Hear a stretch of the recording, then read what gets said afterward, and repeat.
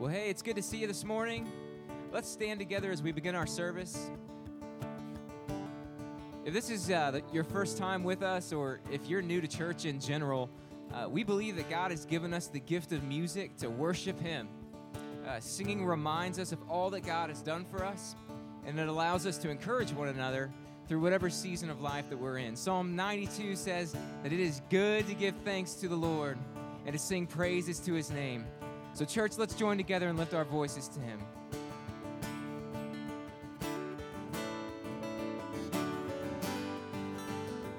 Let's sing together. Come thou fount of every blessing, to my heart to sing thy grace. Streams of mercy never ceasing, call for songs of loudest praise. Teach me some melodious song sung by flaming tongues above. Praise the mount I'm fixed upon it, mount of thy redeeming love.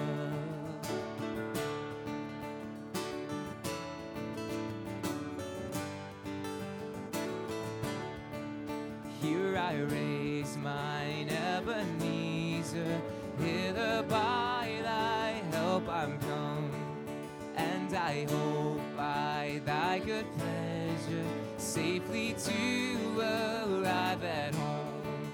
Jesus sought me when a stranger, wandering from the fold of God.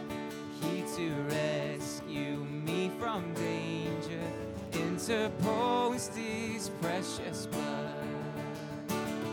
He died for me and you.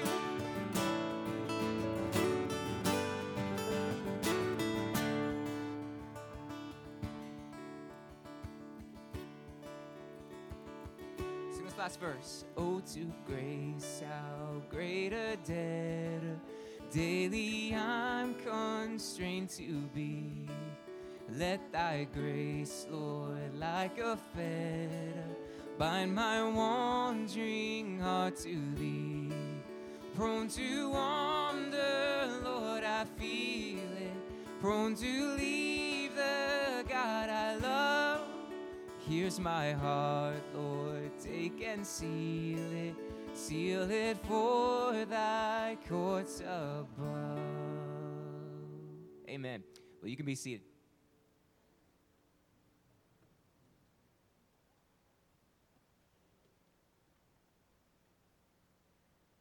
Morning. Psalm 100 tells us to come into God's presence with praise and thanksgiving, and I hope that's what you're doing this morning, that you're here.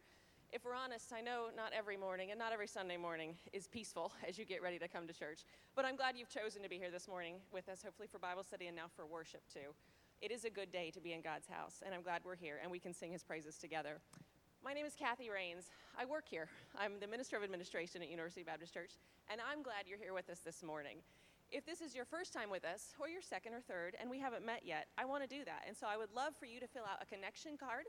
Those are found in the pew rack in front of you. And turn that in the offering plate when it comes by later. If you'd rather play with your phone, I'm all for that. Pull out your phone, text the word guest to the number that you see on the screen, and we can follow up with you. We just want to know a little bit about you and tell you a little bit more about us also. There are a few things I want you to know about this week, actually in the coming weeks. One is this Tuesday night, our women's ministry is having an event called At the Well. We do this about once a month during the school year. And this week, Tuesday night, we're going to come together and talk about prayer and the power of prayer and the importance of prayer in our lives. And I want you to come and be a part of this. This is for the women. Guys, I'm sorry, you're going to have to wait for the men's ministry event. But women, please come join us this Tuesday night at 7 o'clock. A week from tomorrow, this is Monday, May 14th, we're having an event that I'm super excited about, and I hope that you are too. We have the opportunity to host in our church right here a Clyburn in the Community recital. We're going to have a Clyburn competitor from last year come play a recital for us on this stage. Now let me tell you what's exciting about this for me is that it's open to the community, but the marketing specially targets children with special needs and their families. It's really easy for families with young kids or kids with special needs, we all know kids make noise, to bring their kids to events like this where they're expected to be quiet and to be still. Sometimes you probably feel that way in church also. But at this event, our performer knows that there will be kids, and there will be kids with special needs. There'll be extra movement, there'll be extra noise, and that's welcome. So if you know families with young children with special needs, with anyone who might want to come hear some beautiful piano playing, I hope you'll invite them to come be a part of this. It's next Monday at 5:30 p.m. The recital will last only about 30 minutes, so I think we'll all love it, and I hope you'll come. I do need some volunteers to help with this. If you'd like to be a greeter and help people from the community who are not familiar with our church find their way from the parking lot here to the sanctuary, find me or email me, and I'd love to help you be on our greeter team. We'll also have a brief reception after this, and so if you want to help with that, I'd love your help there too. Be a part of it. Now, more immediately, today, I need some strong people to stick around after worship today. We are having our sanctuary painted this week. We're excited that we've gotten some money from an insurance company who said, you're right. Your leaky roof that's repaired now was causing rain to come inside, and we have some stains on our walls, and we get to fix that this week, and we're excited. But in order to get that done, we have some pews that we need to move, so the lift that comes in this week to help our painters can access all the areas. And so we need some people with willing and strong bodies to stick around after church and help us move some pews today. We will feed you tacos, and we will say thank you. And then we will ask you to come back next Saturday at 1 o'clock to help us put the pews back in place. So we really want your help on all those. I want to thank you in advance for sticking around and helping with that. I hope you'll come Tuesday night to our women's event. Hope you'll come next Monday to our piano recital. And now I hope you'll stand and greet one another. I'm glad you're here today. Children, would you come join us up here for a moment with Mr. Kevin?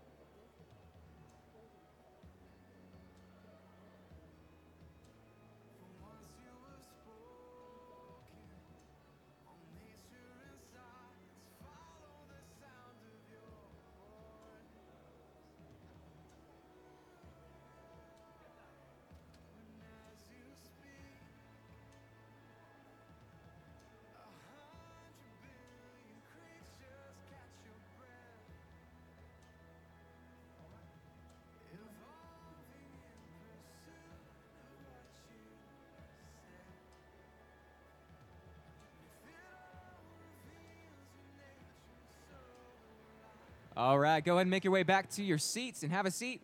And Mr. Kevin Lentz is going to lead us in our children's message this morning. I have something tricky to ask you, and here's the deal. You do not have to raise up your hand if you don't want to, okay? Because I'm going to ask you some hard questions. It's about being in trouble. Are you ready? Raise up your hand, and you don't have to if you don't want to. Raise up your hand if your parents have ever sent you to your room because you're acting bad. Yeah. Okay, put them down. Raise up your hand if you were ever playing with a toy and you got into a fight with the toy and the teacher had to take the toy away and put the toy in timeout. Has that ever happened to you? You don't have to answer. It's okay. Put them down. Raise up your hand if you've ever got grounded. Thank you, Ms. April, for being honest. Put your hands down. Raise up your hand if you ever got in trouble from school and had to miss recess. Yeah, no one wants to admit to that. Okay, put them down. Raise up your hand if you ever got in so much trouble that your parents threw you off the boat into the ocean. Nobody? Wow. Raise up your hand if you were in so much trouble a giant fish came and swallowed you up and kept you inside for 3 days. Who am I talking about that got in so much trouble? Jonah is the one who did that. The preacher's going to be talking about Jonah for the next few months. And Jonah did the wrong thing. He disobeyed God, and he got in trouble. He didn't have to go to his room and get grounded, but he did get thrown into the ocean, and a fish came and gobbled him up for 3 days, okay? I want you to pay close attention. For several months now, the preacher's going to talk a lot about Jonah in lots of different Sundays. I want you to listen because the story of Jonah is so cool. You know how many chapters it is in the Bible? It is only 4 chapters. It's super short, but you get Jonah, a boat, a big fish, a storm, you get a plant, You get a worm. The worm is my favorite part of the story. But you got to wait all the way till like August to hear about the worm part. So it is amazing things. Now, one more question before we go. Raise up your hand. This is a complicated one. Raise up your hand if you got in trouble, but your family still loves you. That should be everybody. Remember this. Put your hands down. Remember that God loved Jonah even when he disobeyed, and God loves you too. I'm going to pray real quick. Bow your heads, close your eyes. God, we thank you so much that you love us even when we are willful and disobedient. We thank you for your love. God, we thank you for the chance we have to come and worship you today, to give our gifts and offerings to you. We thank you that you love us so much. Amen.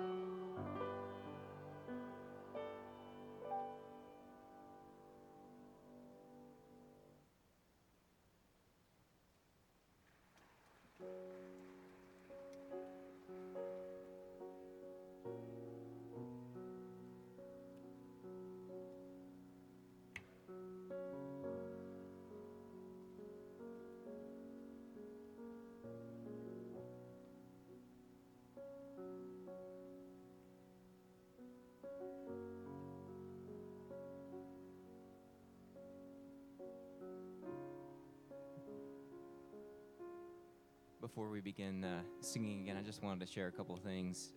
I love the song that the choir just sang, Psalm 139. I'm just going to reference the last two verses of that. Search me, O God, and know my heart. Try me and know my thoughts, and see if there be any wicked way in me, and lead me in the way everlasting. Well, I don't know about you, but I don't have to search too hard to find some wicked ways within me, and to ask God to search for more. That only ends one way, with the glaring reality that I am desperately in need of God's grace. In just a second, we're going to sing the hymn, "Oh, for 1,000 Tongues to Sing." But before we do, I want to share with you some of the meaning behind that phrase. So the hymn was written by Charles Wesley in 1749 on the 11th anniversary of his conversion. And if you don't know anything about Charles Wesley, he was a preacher, he was a missionary, and he is one of the most influential English hymn writers to date. In fact, he wrote over 6,500 hymns. That's insane. That figures out to be about one hymn every day for 17 years. How's your devotional life? Are you writing a hymn every single day? Certainly something to aspire towards. But you know what? He didn't come up with that phrase on his own. "Oh, for 1,000 Tongues" was actually inspired by a statement that he once heard by a fellow church leader who remarked, "Had I 1,000 tongues, I would praise Christ Jesus with all of them." Had I 1,000 tongues, I would praise Christ Jesus with all of them. And so on the anniversary of his conversion, as Charles is reflecting on his life in Christ, he takes that line and he tweaks it a little bit, and he comes up with, "Oh, for 1,000 tongues to sing my great Redeemer's praise." I love this line because it's as if he's saying that his one tongue is not enough. His one voice is not enough. He wished he had 1,000 tongues to recount all the glories and all the triumphs and all the honors of the name of Jesus Christ, the name that charms our fears, the name that bids our sorrows cease, the name that breaks the power of canceled sin, and the name that sets the prisoner free, the name that hung on a cross and shed his own blood for sinners like you and like me. Oh, for 1,000 tongues to sing. He is worthy of every voice in this room and so much more. And I encourage you to stand now and open your hearts before him and employ your voices to his praise this morning. Let's stand together and sing, "Oh, for 1,000 tongues."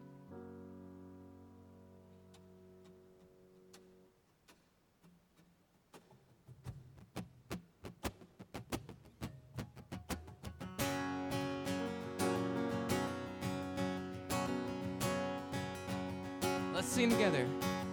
Oh, for 1,000 tongues to sing my great Redeemer's praise, the glories of my God and King, the triumphs of his grace. Yes.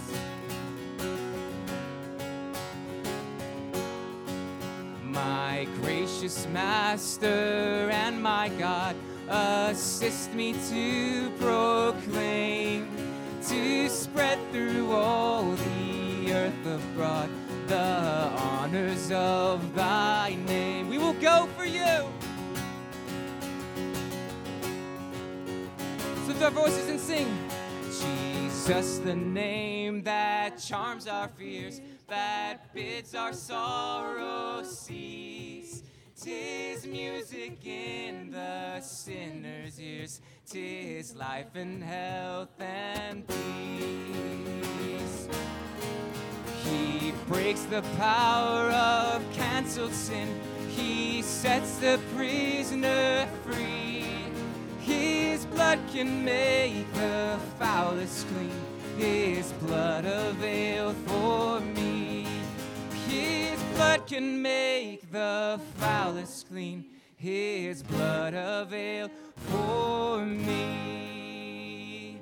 And oh, precious is the flow that makes me white as snow. No other fount I know, nothing but the blood of Jesus. God, it's you and you alone. God, help us to remember that. Let's sing this together. What can wash away my sin? Nothing but the blood of Jesus. What can make me whole again? Nothing but the blood of Jesus. And oh, precious is the flow that makes me white as snow. No other fount I know, nothing but the blood of Jesus. Oh, it's nothing but your blood. He has pardoned us for my pardon. This I see, nothing but the blood of Jesus. For my cleansing, this my plea, nothing but the blood of Jesus. And oh, precious is the flow that makes me white as snow. No other fount I know, nothing but the blood of Jesus. Our hope is secure in Christ, in Him alone. And this is all my hope and peace, nothing but the blood of Jesus. This is all my righteousness, nothing but the blood of Jesus.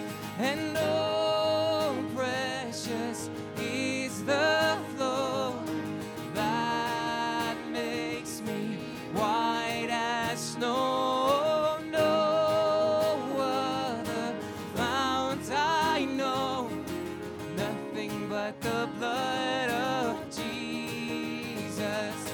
And oh, precious is the flow that makes me white as snow. No other fount I know, nothing but the blood of Jesus. Nothing but the blood of Jesus.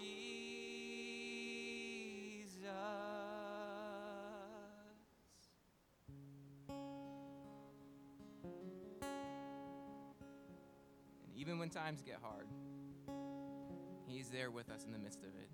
Let's sing this together. When peace like a river attendeth my way, when sorrows like sea billows roll, whatever my lot, thou hast taught me to say, it is well, it is well with my soul. It is well with my soul. It is well, it is well with my soul. Though Satan should buffet, though trials should come, let this blessed assurance control that Christ hath regarded my helpless estate and hath shed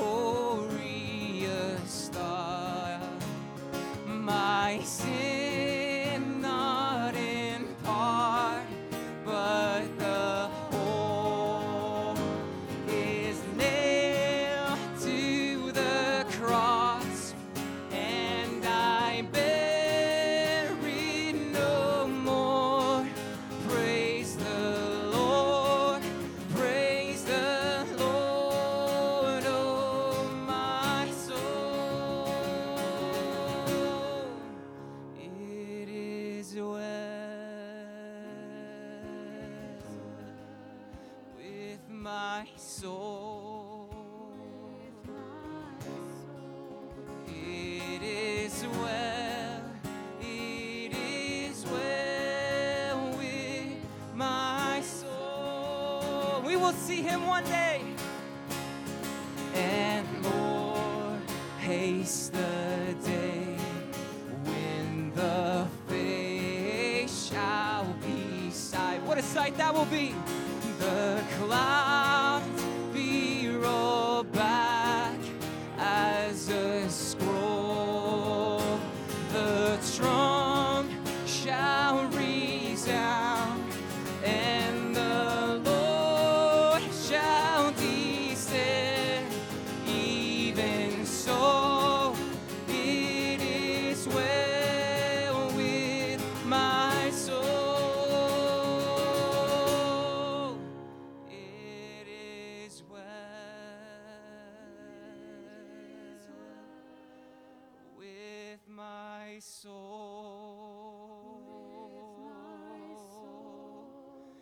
It is well.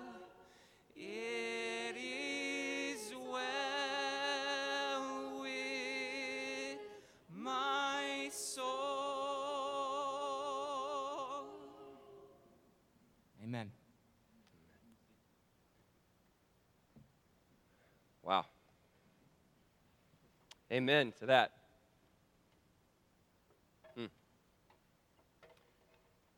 It's my favorite song, and one that has ministered to me in numerous ways throughout the years.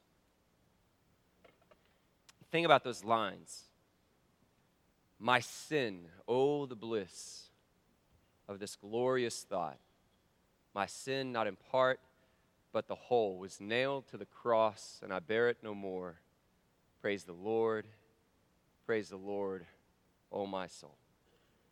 And that verse so eloquently captures why we gather here, doesn't it? And it's an important question that we must never stop asking ourselves. It's a question you need to ask yourself this morning. Why are you here? Why do you come here? Like when you wake up on a Sunday morning and your feet hit the ground, what compels you to be here? You know, and I look out in the congregation and I know so many of the stories. I know that the reasons for our coming are varied, right? For a lot of different reasons. Some of you grew up here, right? You spent your whole life here. Some of you raised your children here. You spent decades here. This is home, right? You wouldn't be anywhere else. This is where you belong on a Sunday. Some of you are newer, right? You're getting to know this church, these people. You like what you hear. You like the conversations you're having. You're expectant to see where God might lead you. Some of you are here because you have to be. Somebody's made you or you feel like it's a good idea. Some of you are just checking it out. You're just visiting. There are all these different reasons as to what brings us here. And the risk with that is that if we don't stop and ask ourselves, what is it that really compels us? A lot of times we come here and we have a different experience and a different reaction to what Sunday is designed to do. And so let me just go ahead and cut to the chase for all of you. There are going to be weeks that you come here and you like the sermon and weeks that you come here and you don't. There are going to be weeks that you get here and you really enjoy the conversation and the dialogue and the community. And then there are going to be weeks that you come here and you're going to feel isolated and disconnected. There are going to be weeks that you come here and you love the music. And it's going to connect with you and resonate with you. And there are going to be weeks that you're going to feel completely disengaged. And guess what? That's true for every church. And the reason that we need to stop and ask ourselves why we gather here is because it is quite possible for many of us to commit ourselves to a routine, to commit ourselves to a tradition, to commit ourselves to a religion or this idea that to be a Christian is to be a better person, and we'll miss it. We'll miss the fact that the reason we gather is because we stand on the shoulders of saints who have gathered for thousands of years because they saw that Jesus of Nazareth came with authority. He came with compassion. He came preaching that the kingdom of God is near. Repent and believe the good news. And he was willing to give his life on the cross, taking the punishment that we deserve so that we could find peace, which means every moment of our lives, Every moment that you give in to greed or materialism, every moment that you give in to anger and you say things to your loved ones that you shouldn't, every moment that you give in to lust or temptations, every moment that you have these sins that remind you of the separation from God, God has taken all those things and nailed them to the cross, and we now stand justified before the living God. That's why we're here. That's why we gather. So when you wake up and your feet hit the floor, what compels you is that your sin, oh, the bliss of this glorious thought that our sin, not just some of it, not just part of it, but all of it, has been nailed to the cross, and we now stand justified, bearing it no more. We come to praise the Lord with all of our soul. So in view of God's mercy, brothers and sisters, let us offer ourselves as living sacrifices.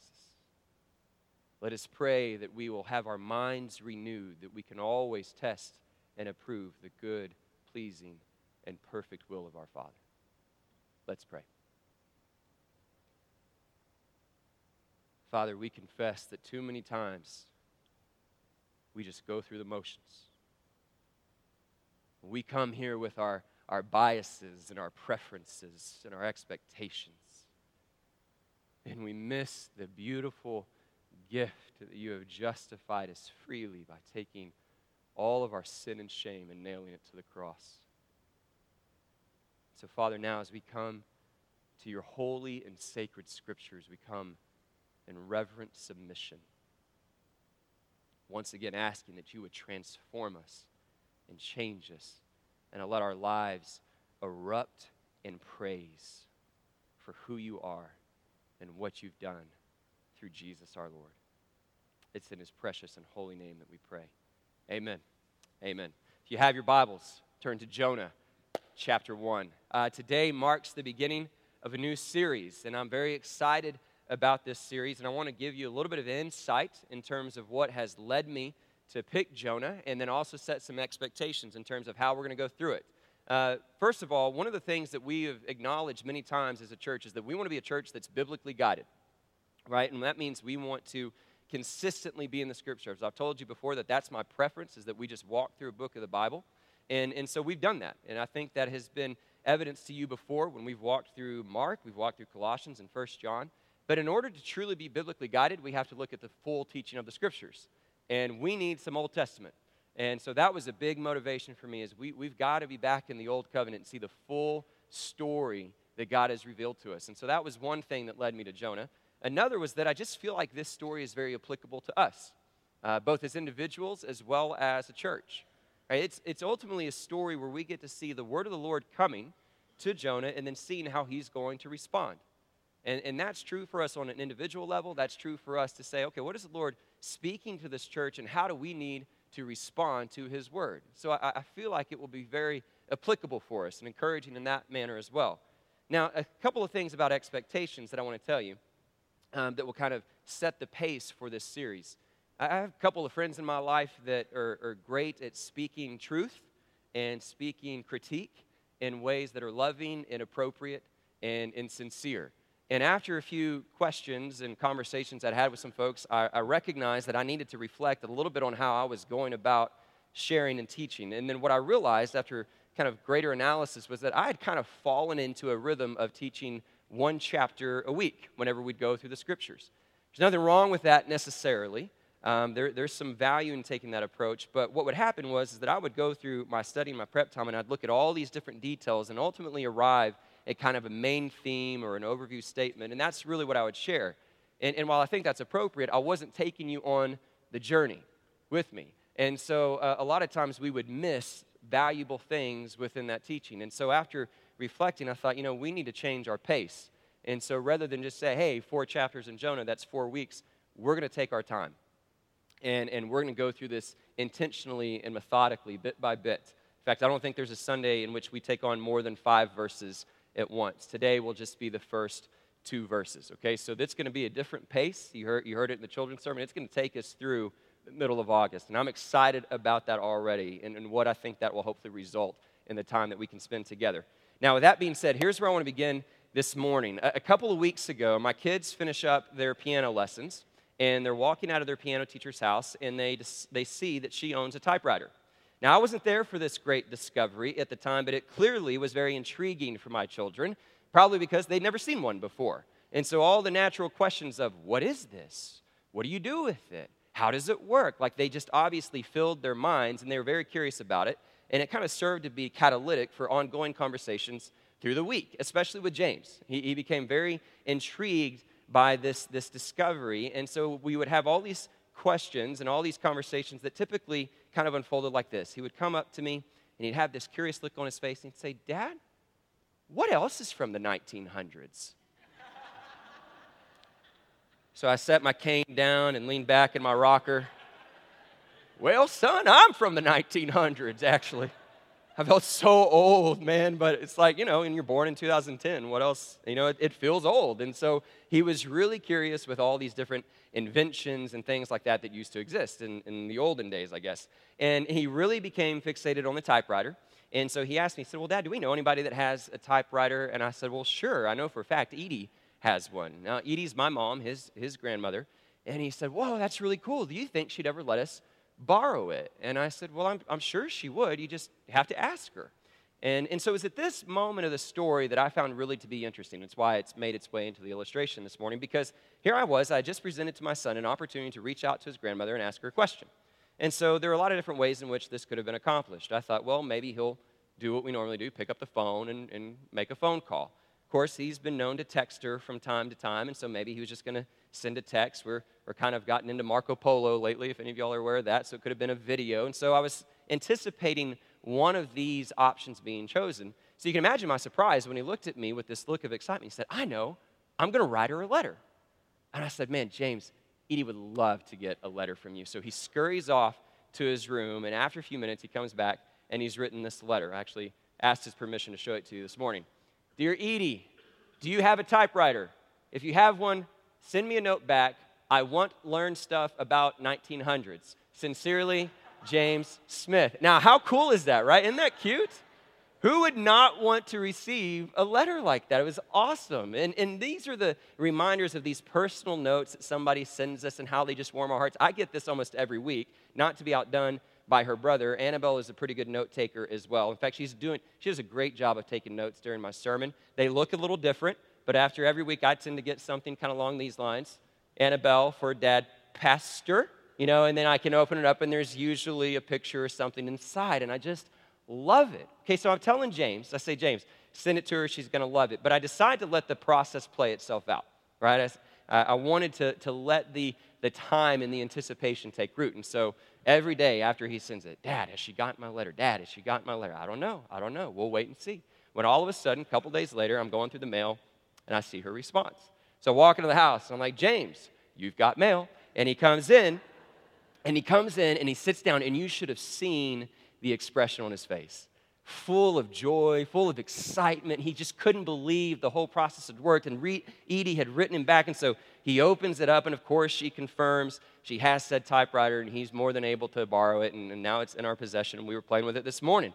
But what stood out to me was the joy that he had in his face when he received that letter. And it stood out to me because I realized that's a joy that few of us really experience anymore, isn't it? Right? Because we live in a culture now that is constantly bombarding us with messages. Right? We have all these different notifications. There are phone calls, text messages, Facebook, Instagram, Snapchat, Marco Polo, all these different messages. It's the emails. It's the red bubble epidemic that appears on our devices, right? And so we're constantly being reminded that somebody's trying to talk to us. And with all these notifications, I've noticed that we tend to have two different types of people in the world. And I'm curious, which one of you? How many of you would say that you are like militant against the notification? Like as soon as they emerge on your phone, you're getting rid of them. You're checking them right away. How many of you guys are always checking your notifications? Okay, that's me. Right? Like I'm a fighter. It's like it's a disease, and I'm getting rid of it. Like I don't want to see it on my device at all.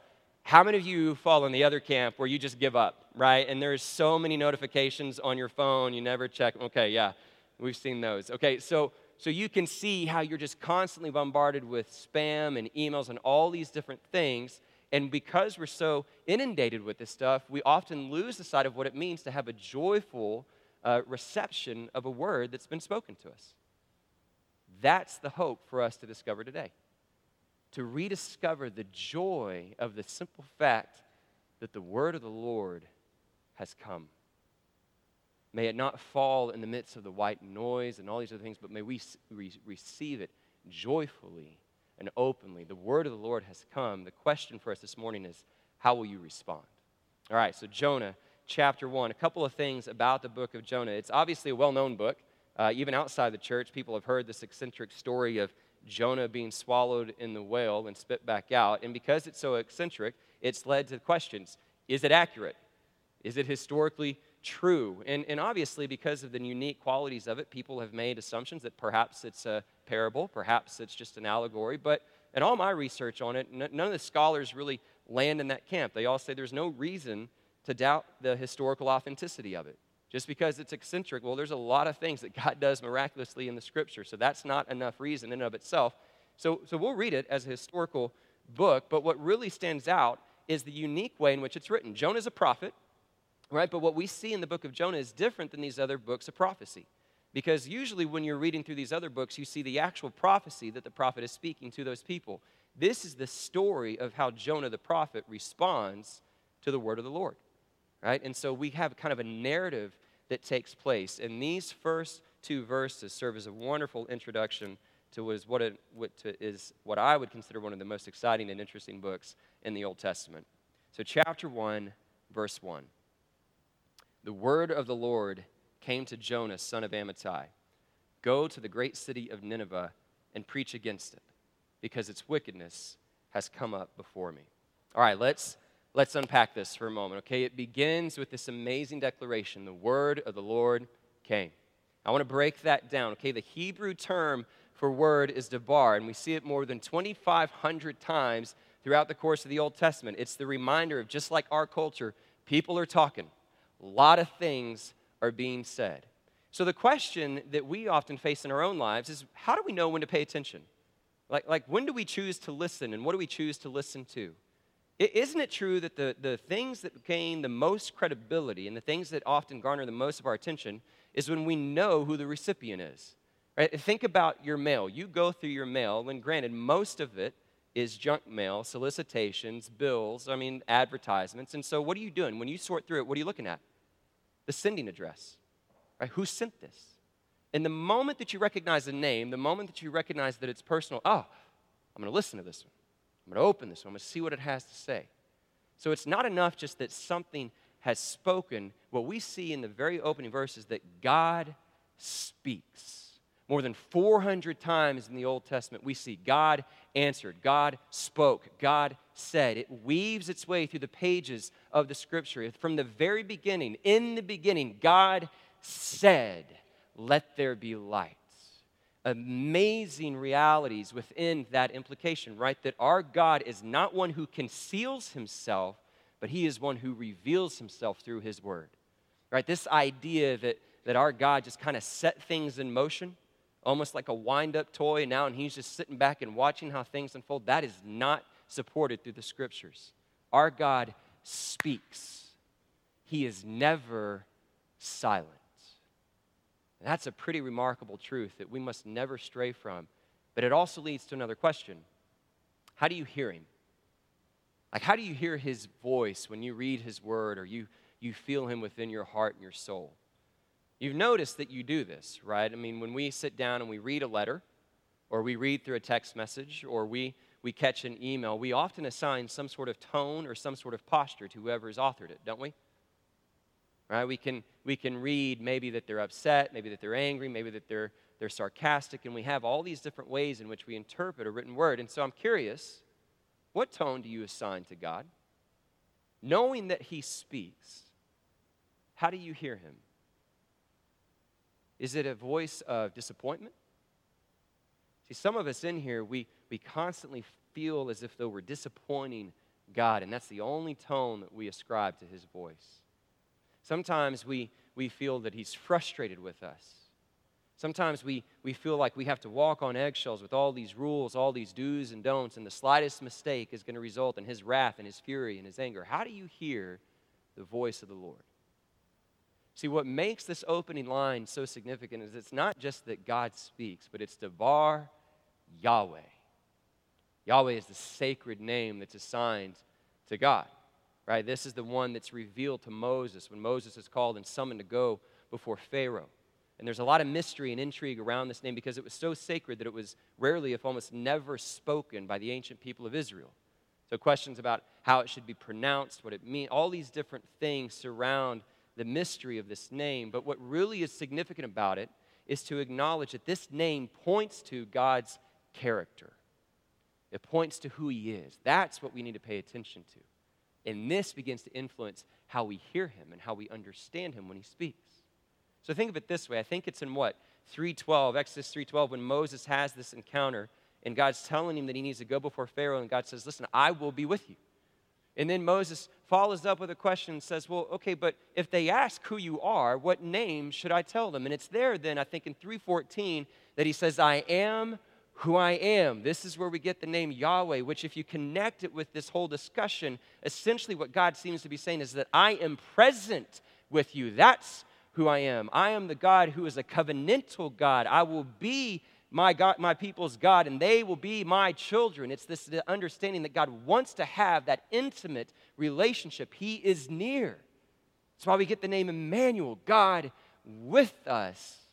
The consistent promise, I will never leave you or forsake you. I am with you. That's the character of our God, a God who is compassionate, slow to anger, abounding in love. This is Yahweh. And that's how we need to hear him. A voice of love, a voice of compassion, a voice of a covenantal relationship with his people. It's the word of the Lord. And it came. That whole phrase, the word of the Lord came, is used or found more than 73 different times through the course of the prophets. It's a common description. And so we look at the fact that the word of the Lord has arrived, and the question becomes, okay, well then how did it manifest itself?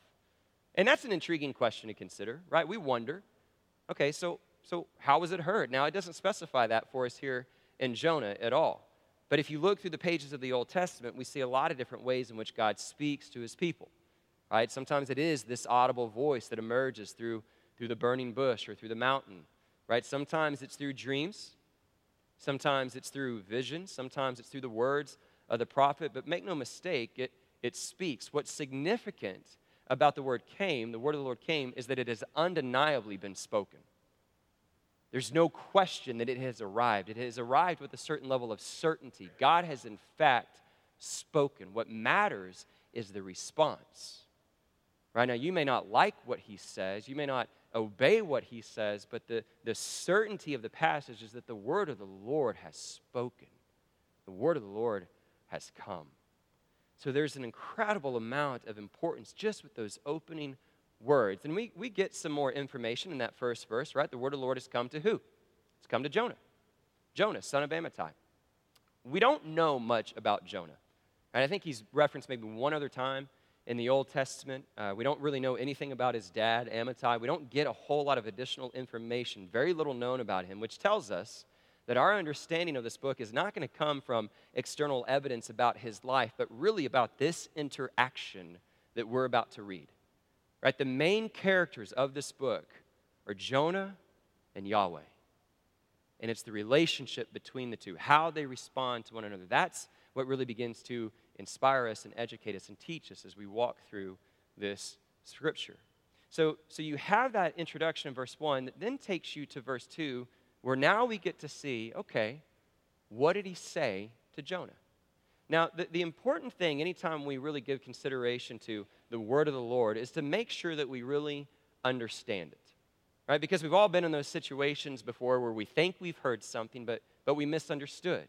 And any level of misunderstanding will have a pretty significant impact. It'll impact how we react, how we feel, what we think is going to be accomplished. And we've been in those moments. In fact, thinking about this morning, Gary Larson, the guy that writes Far Side, I think captures this in a pretty effective way. We've got a little cartoon that kind of brings the importance of this to light. You got the dog in the car speaking to the other dog, and he says, ha, ha, ha, Biff, guess what? After we go to the drugstore and the post office, I'm going to the vets to get tutored.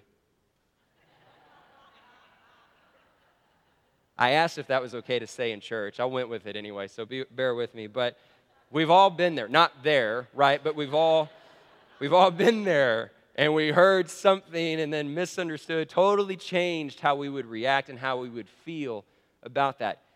Verse 2 is incredibly significant because it is so easy to misunderstand.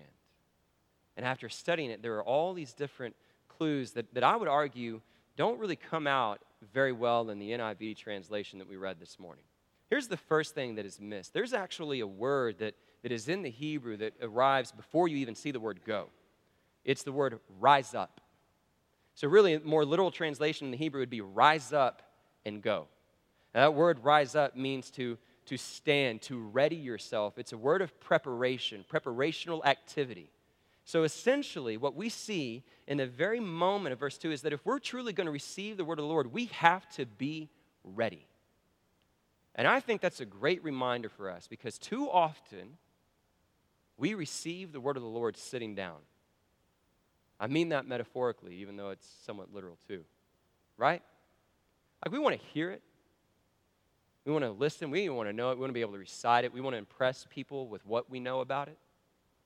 But we're not always ready to follow. This word begins, rise up, be ready. We have to have a posture of readiness to receive the word of the Lord. Now, I grew up playing baseball, love baseball.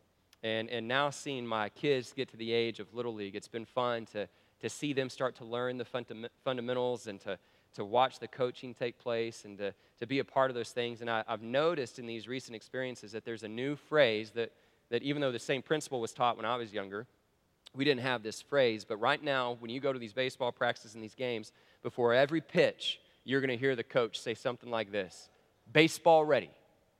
Be baseball ready. Now, what are they saying? They're saying, quit looking up in the sky, right? Don't use your glove as a hat. Like, put it back on your hand. Quit doodling in the dirt. Like, be ready. That's what they're saying. Now, why do they need that? Because you don't know where the ball's going to go. You may have to run to the left. You may have to run to the right, run back, run forward. You got to be ready. That's how we have to be. That's the posture we have to assume to hear the word of the Lord. We have to be ready. Because we don't know if God's going to call us to go left or go right, back, or forward. And too many times we miss it because we're just sitting down. We don't even really care what it might imply. We don't really care what sort of action it may call us to. The first thing we see is we have to rise up and be ready. Now, he complements it with the word go. Rise up and go. And I love this because how many times in the scriptures do we hear that the word of the Lord says, go? It implies travel. It implies a journey. It's a reminder that our response to the word of the Lord includes following where he's going to lead. The Lord puts us on a journey, right? We always have to prepare ourselves for some sort of destination, some sort of journey. And we see this unfold in the scriptures in a couple different ways, don't we? Right? There tend to be two types of journeys that we see very frequently in the scriptures. Consider the call to Abraham. Right? When he calls Abraham, what does he say? Go to the land that I will show you. This is a journey where the destination is unknown. I don't know where he's going to. Can you imagine the difficulty that Abraham must have felt with that call to think about uprooting his family, taking all that was comfortable, all that he knew to be true, and actually going on a journey without knowing the destination? And somebody invites you to go on a trip, what's your first question? Where are we going? I'll tell you if I'll go based on whether or not I know where we're going. And in this destination, the journey was unknown. How many of you in here today find yourself on a journey and you don't know where the Lord is leading you? These are those moments, those seasons in life where we go, I don't know what he's calling me to do. I don't know what job I'm supposed to have. I don't know what relationship I'm supposed to be in. I don't know what he wants from my life. And we find this destination, this journey of uncertainty, and it's incredibly difficult. Why? Because it creates frustration, doesn't it?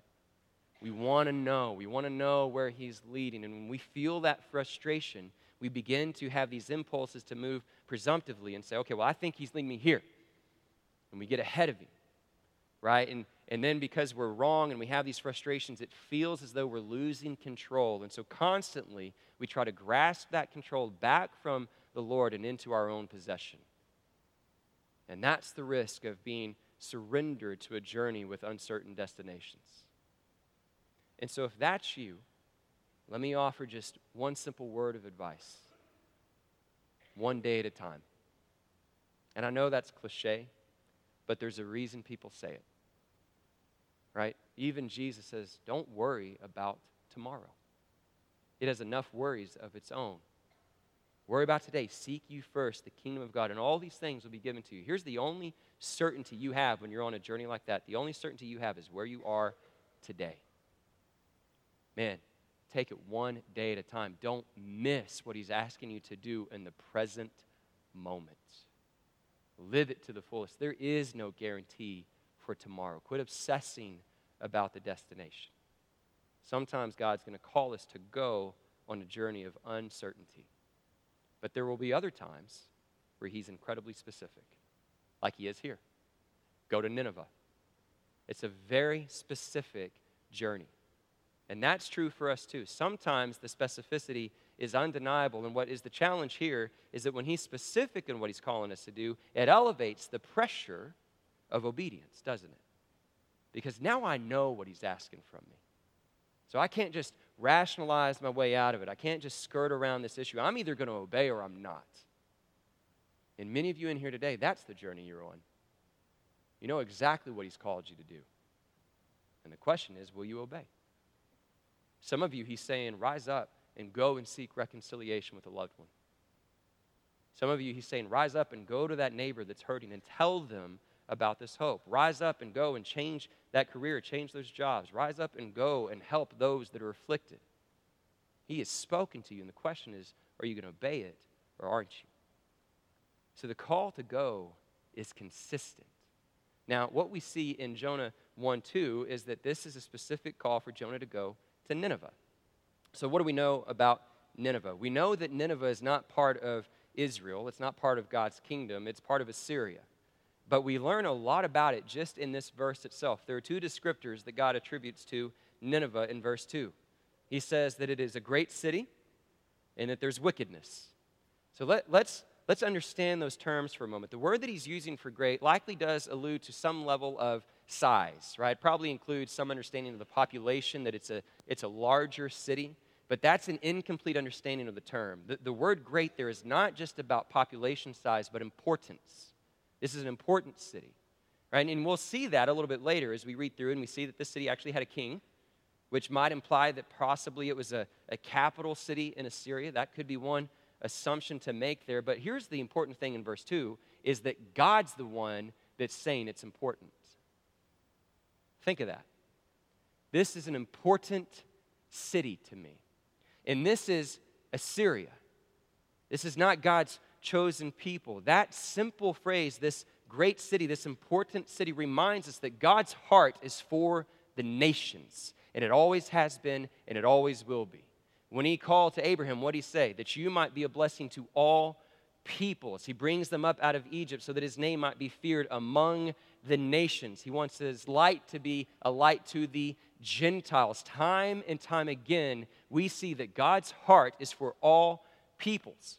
One of the things that made the book of Jonah so significant in Israel's history was that it was a constant reminder that God thought about people other than them.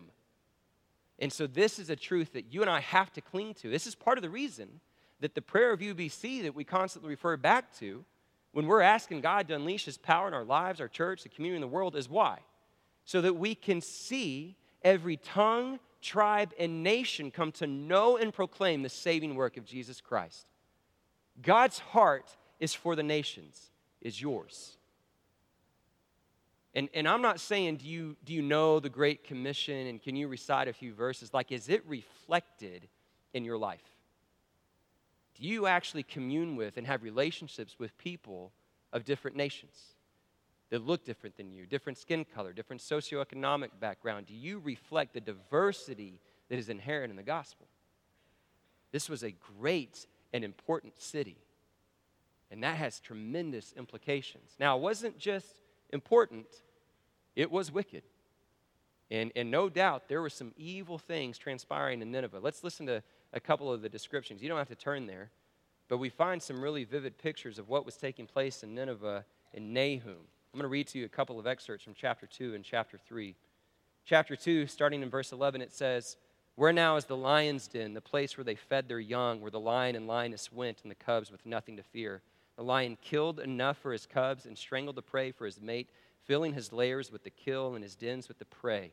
3:1, "Woe to the city of blood, full of lies, full of plunder, never without victims." 3:19, "Nothing can heal you. Your wound is fatal. All who hear the news about you clap their hands at your fall, for who has not felt your endless cruelty?" So what do we know about Nineveh? Well, clearly they had a lion's den where they threw their victims, right? Clearly it was a city of blood and lies and plunder and hatred. It was a city that had endless cruelty. So make no mistake, it was evil. But again, that's an insufficient understanding of this word that's used here for wickedness. The greater meaning is not just evil things, but that it extends into danger and turmoil and trouble. Okay, and so what you see is that a lot of times because of this wickedness, it's led to trouble, and that was absolutely true for Nineveh. Okay, because at the time in which Jonah brings this prophecy in which this book is written, right, that what we see here is that Nineveh was part of Assyria, and they had suffered several military defeats. There was political unrest at home. There was famines going on in the land. They were surrounded by this mountainous tribe called the Urartu, and for more than 40 years, or up to 40 years, you found this constant threat of trouble and opposition. They were in a tremendous state of weakness and vulnerability. They were in trouble. Okay, so the extended logic of this term is that because of your evil ways, you're in trouble. And I see it. You're in danger. So the application for you and I is kind of twofold. Number one, there's a consequence for sin. Plain and simple. You engage in evil ways, you're going to yield evil fruit. Right? Now, what we fall victim to is we presume upon God's mercy. We bank on his forgiveness. And so because we feel like there's this forgiveness, then perhaps we can get away with things. And now listen, yeah, you steal, you'll be forgiven. But you'll also have a consequence for stealing. You engage in lustful, licentious behavior, yeah, you'll be forgiven, but there will be consequences. There's always a consequence for sin. And oftentimes that consequence leads you to greater danger and greater trouble. And that's what had happened for Nineveh. Now, the second application in what we see in the way that this term is used is how we see people that engage with wickedness, or how we see ourselves maybe. Right? Because we like to see this evil behavior and just cast people aside. Right? Well, they've given in to this wicked, evil behavior, these evil deeds, man, just don't even care about them, just move them aside. But what does God see? God sees that they're in trouble. Yeah, he sees the evil things, but he sees that their soul is tormented. There's something wrong. Is that how we see people? Right? How many times do we just dismiss people? It's that phrase that we've heard before, right? Hurt people, hurt people. And so many times we want to respond to these evil deeds with anger and disdain and isolation. We fail to see that those people caught up in those evil deeds are suffering and they're hurting. God says that their wickedness has come before me. That means it hasn't escaped his attention. He's noticed it. So what you see here is that there's an important city that's in trouble that God has noticed. And so what is the request? Preach. Literally, at least in our translation, it says preach against it. And again, I would probably take issue with that translation a little bit. I think the word against is applied there because of the word wickedness, when in fact, it's just the word preach. It means to summon, to call, to inform. So one of the things I love about the simplicity about the word of the Lord in verse 2 is that it's something that I think extends from generation to generation. Many times, the word of the Lord is very simple. Rise up, go, preach. Now, a lot of us will hear that, and we'll kind of dodge it. And we'll think, well, that doesn't really apply to me because I'm not a preacher. And we assume that that means you got to stand up on the stage or some other stage and speak uninterrupted for 30, 35, 45 minutes, And we think, well, that's not me. That's not the word. Right? That's your American concept, informing the scriptures. Preach means inform. Here's a better translation that I would put before you for verse 2. Rise up. Go to the important city of Nineveh. Inform them that their trouble has not escaped my notice. Now, that sounds a little different, doesn't it? See, what that tells us is that oftentimes our call, the word of the Lord, is to rise up, go. See those that are hurting. Tell them that God sees them. Tell them that they're important to him. Inform them of his grace. Inform them of his word. This is why we need to stop and take stock and consideration to how do we truly understand what the word of the Lord is saying. Because that understanding of verse 2 is what sets the course for everything that we see unfold after it. Jonah's understanding of the word and his response to it. We need to understand that this is the word of Yahweh. It reveals his character. It reveals his heart for this important city and the trouble they're facing. So here's the question for us this morning. If it's easy for us to fall into the trap of misunderstanding the word of the Lord, what are some practical things that we can do in our lives to hear more clearly? Well, I've got just a couple of suggestions for you this morning, okay? The first is very simple. If you want to hear the word of the Lord clearly and try not to misunderstand it, then know your Bible. And I don't mean just like read it occasionally. I don't mean just consider it. I mean fall in love with the scriptures. Right? Receive the written word with joyful expectation. Love the scriptures. If you don't have a love for the word of the Lord, then how in the world are you going to understand what he's saying to you? If that's not evident in your life, then make it a habit, make it a practice, make it a discipline. Fall in love with the scriptures. That's number one. Number two is this: pray and fast. All right, that's another key conviction of our church. If you're new here, one of the things that we often put in front of our members, and I would encourage you to join us in this, is that we challenge you for at least one day out of every month to set aside for fasting. And our request is that you actually do that without food, if you're able. If you're not, then consider another alternative. Technology is a great one. Fast from something, but something that awakens your body to the impulse and the importance of wanting to be before the Lord in prayer. Fast, one day a month. Pray. One of the challenges that we've extended to the ministers on staff, that I would extend to all of you today, is that this year we've been trying to challenge ourselves to pray for at least 30 minutes a day uninterrupted. And let me clarify that. That doesn't mean like when you're driving to work. It's not windshield prayers, right? It's not like, well, I listened to some music at the end of the day. Like, fight for uninterrupted time where you're intentionally praying before the Lord. 30 minutes is a goal. It doesn't have to be exactly 30 minutes, but something intentional like that. And here's what I'm going to extend that invitation a little bit more specific. I would actually tell you to get on your knees if you're able. No, not everyone can, but if you are, physically get on your knees when you pray. There's something about that posture. What it does to offer a disposition of humility and surrender to see his authority. And then just the act that once you're done praying, what do you have to do? You rise up. You're ready. Ready to move to whatever it is that he's going to prompt you to do. Ready to obey whatever it is that he stirred within you. So know the scriptures. Fall in love with the scriptures. Pray and fast. Listen and be ready.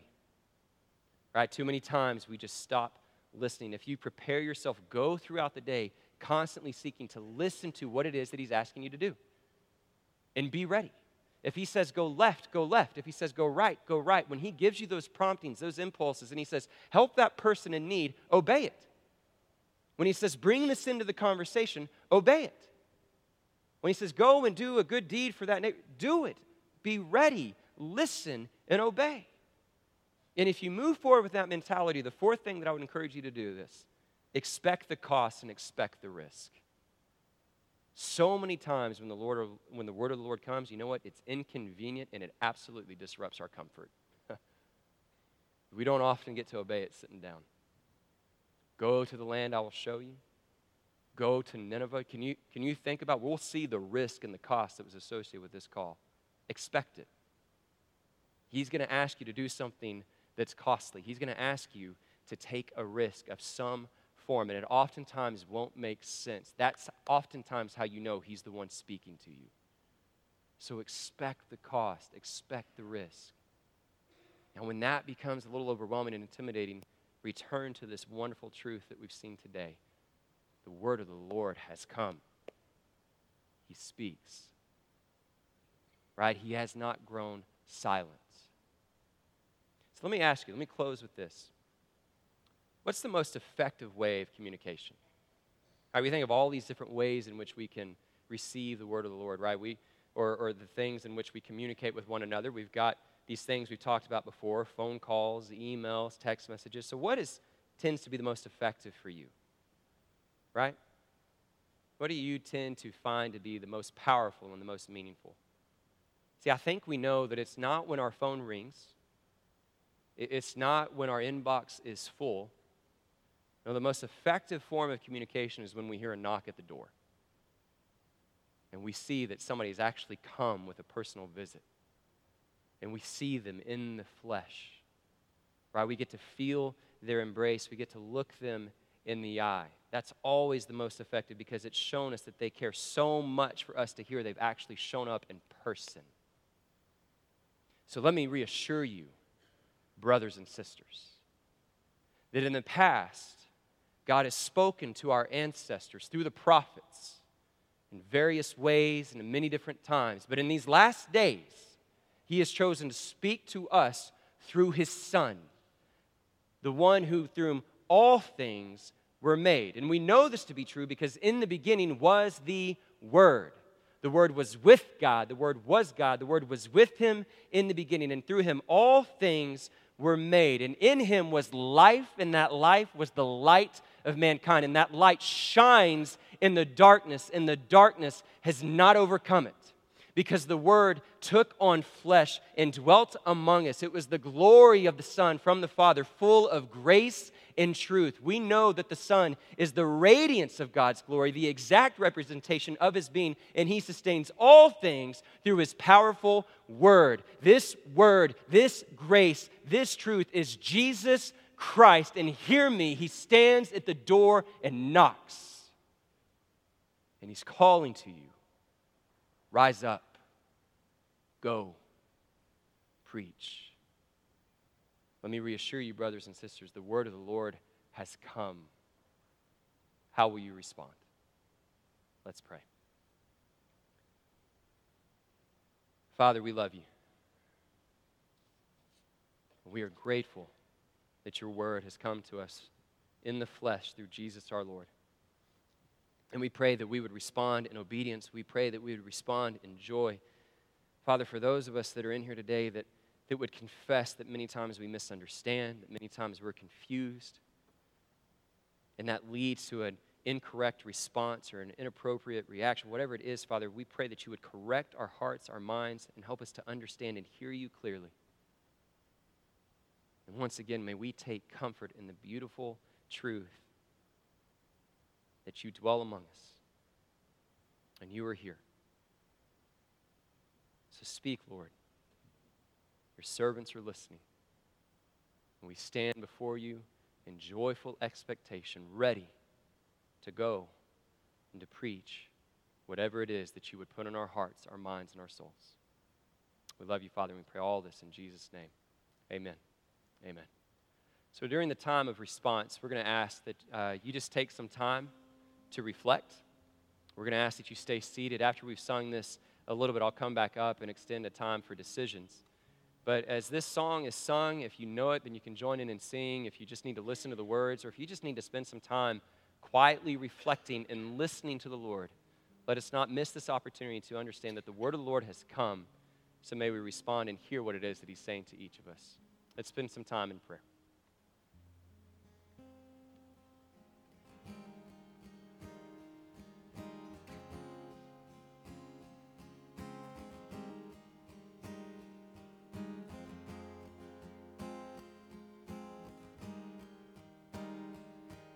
could know your thoughts? Who could grasp your ways? Who could match your goodness or deny your grace? You awake my soul, captivate my heart, oh God, how great you are. You want to pray? Okay, you pray. You command the laws of the universe, burning bright with glory, infinite in worth. Okay. With a single word, you ignite That's a great prayer, buddy. the Let's pray stars, together. oh God. Father, thank you for How James and just his heart and the way that you stirred him to pray for our baby in China. We know that it's hard to not know when this child will come and when we'll be able to be with him, but we know that you are a God who loves this child, and you are with him or you are with her wherever he or she may be, and you are protecting him. So we just pray that you would continue to protect this child, keep it safe from danger as we pray each and every day for us.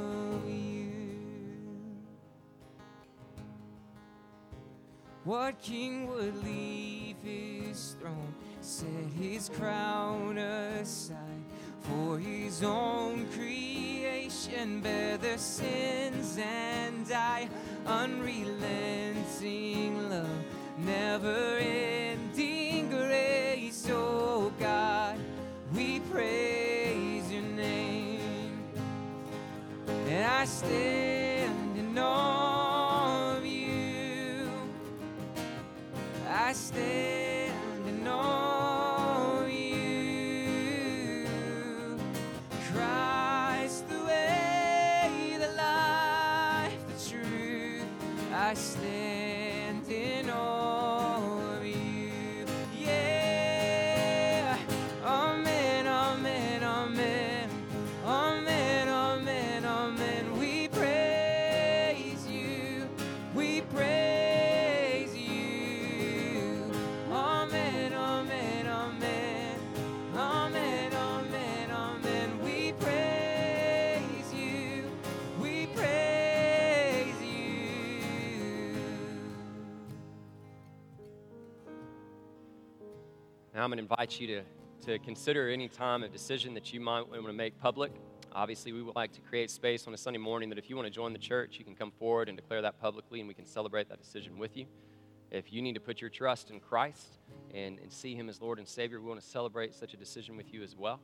If you need prayer for anything, you can come forward, and myself or any of the ministers here with me can would be happy to pray with you. But let's take this time to respond and make any decisions that God might be prompting us to do. So why don't we stand together? Matt will continue to lead. You can join him in song. And those that need to make a decision, feel free to come forward. Sing amen, amen. Amen, amen, amen. Amen, amen, amen. We praise you. We praise you. Amen, amen, amen. Amen, amen, amen. We praise you. We praise you. Amen, amen, amen. Amen, amen, amen. We praise you. We praise you. And we stand in awe of you. We stand in awe of you. Christ, the way, the life, the truth. We stand in awe of you. God, we stand in awe of you. God, we stand in awe of you. Amen. You may be seated for just a brief moment. Thank you again for being here to worship with us this wonderful Sunday morning. As you heard Kathy explain earlier, we have several wonderful opportunities. We've got at the